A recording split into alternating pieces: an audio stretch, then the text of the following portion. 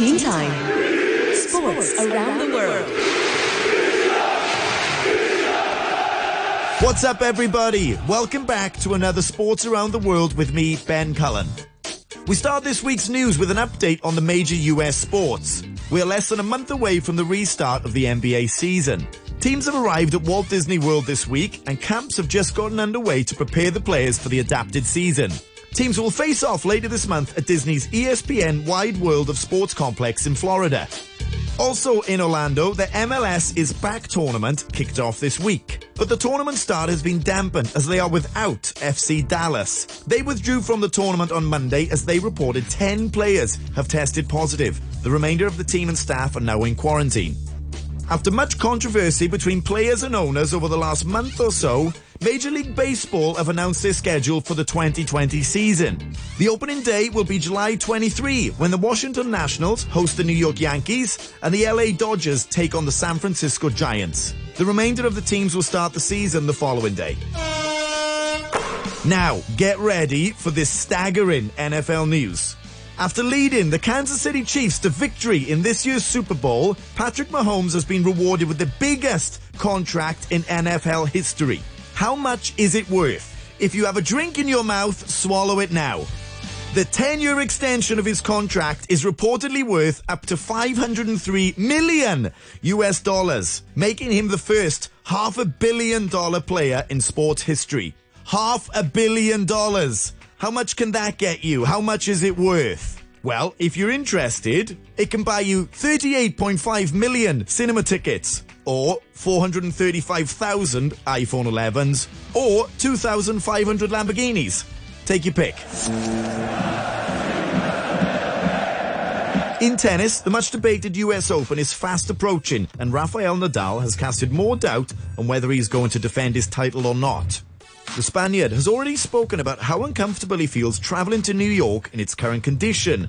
And this week, he tweeted one of his Davis Cup teammates saying, "See you in Madrid in September."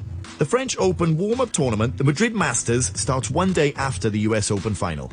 We know for sure we won't see Roger Federer at Flushing Meadows, as he is set to miss the rest of the 2020 season following knee surgery earlier this year. And we're unsure if we'll see the world number one, Novak Djokovic. He had toned down initial skepticism about the US Open before testing positive for coronavirus. He has not yet committed.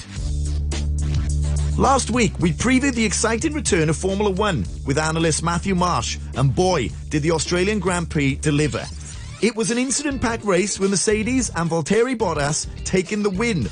It was a Mercedes 1-2 win with Hamilton finishing second. But Hamilton was penalised 5 seconds for a collision with Red Bull's Alex Albon, putting him into fourth. This penalty also resulted in Lewis Hamilton having a record of his own taken away from him. Lando Norris, racing for McLaren, managed to slip into third position and become the youngest ever Brit to stand on the podium in just his second season of F1. What a way to start the season. And on that note, let's welcome back Matthew Marsh. We welcome back Matthew Marsh to the studio so we can go a little bit deeper into his racing career. I'm looking forward to this part. So if you were racing at 17, at what age did you take an interest in Formula One, and how did that happen?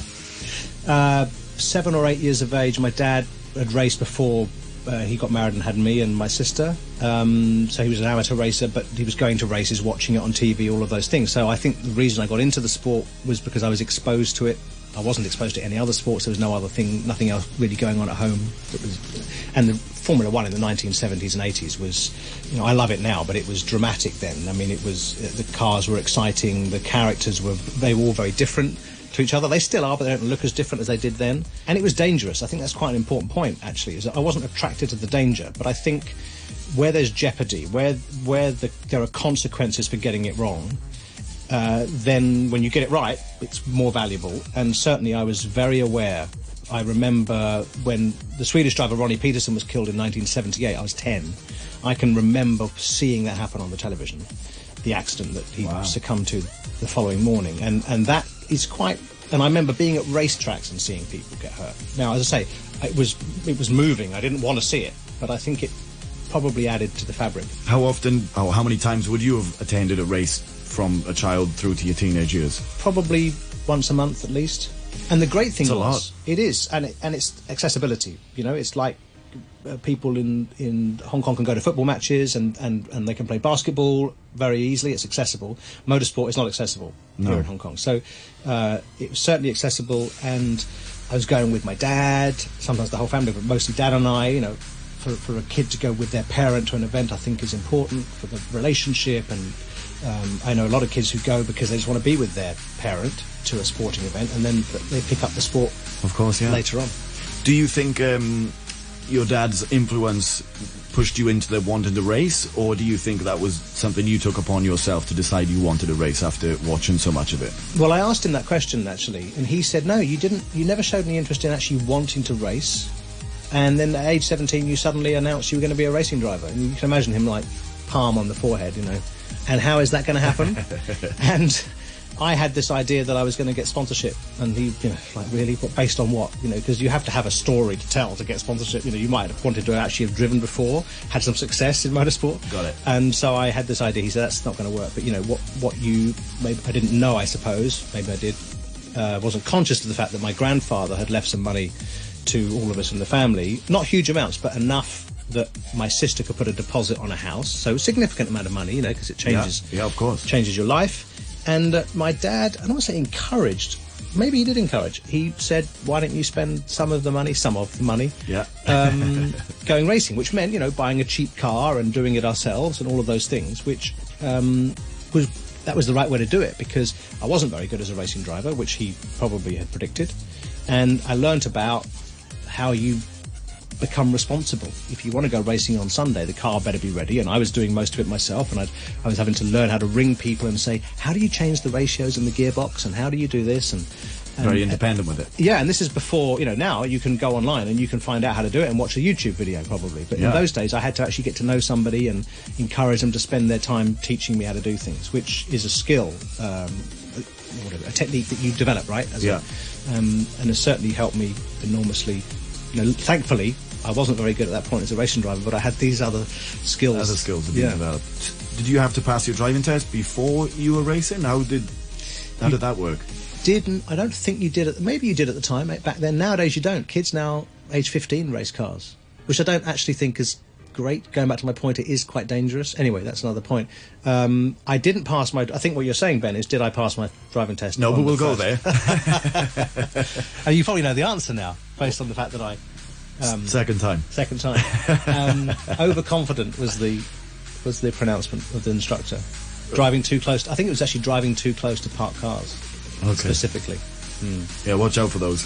Yes. What was the most difficult aspect of the racing you found? Well, if I sort of fast forward to the version 2 part of it, rather than version 1, because the version 1 it was all I was out of my depth. Yeah, understood.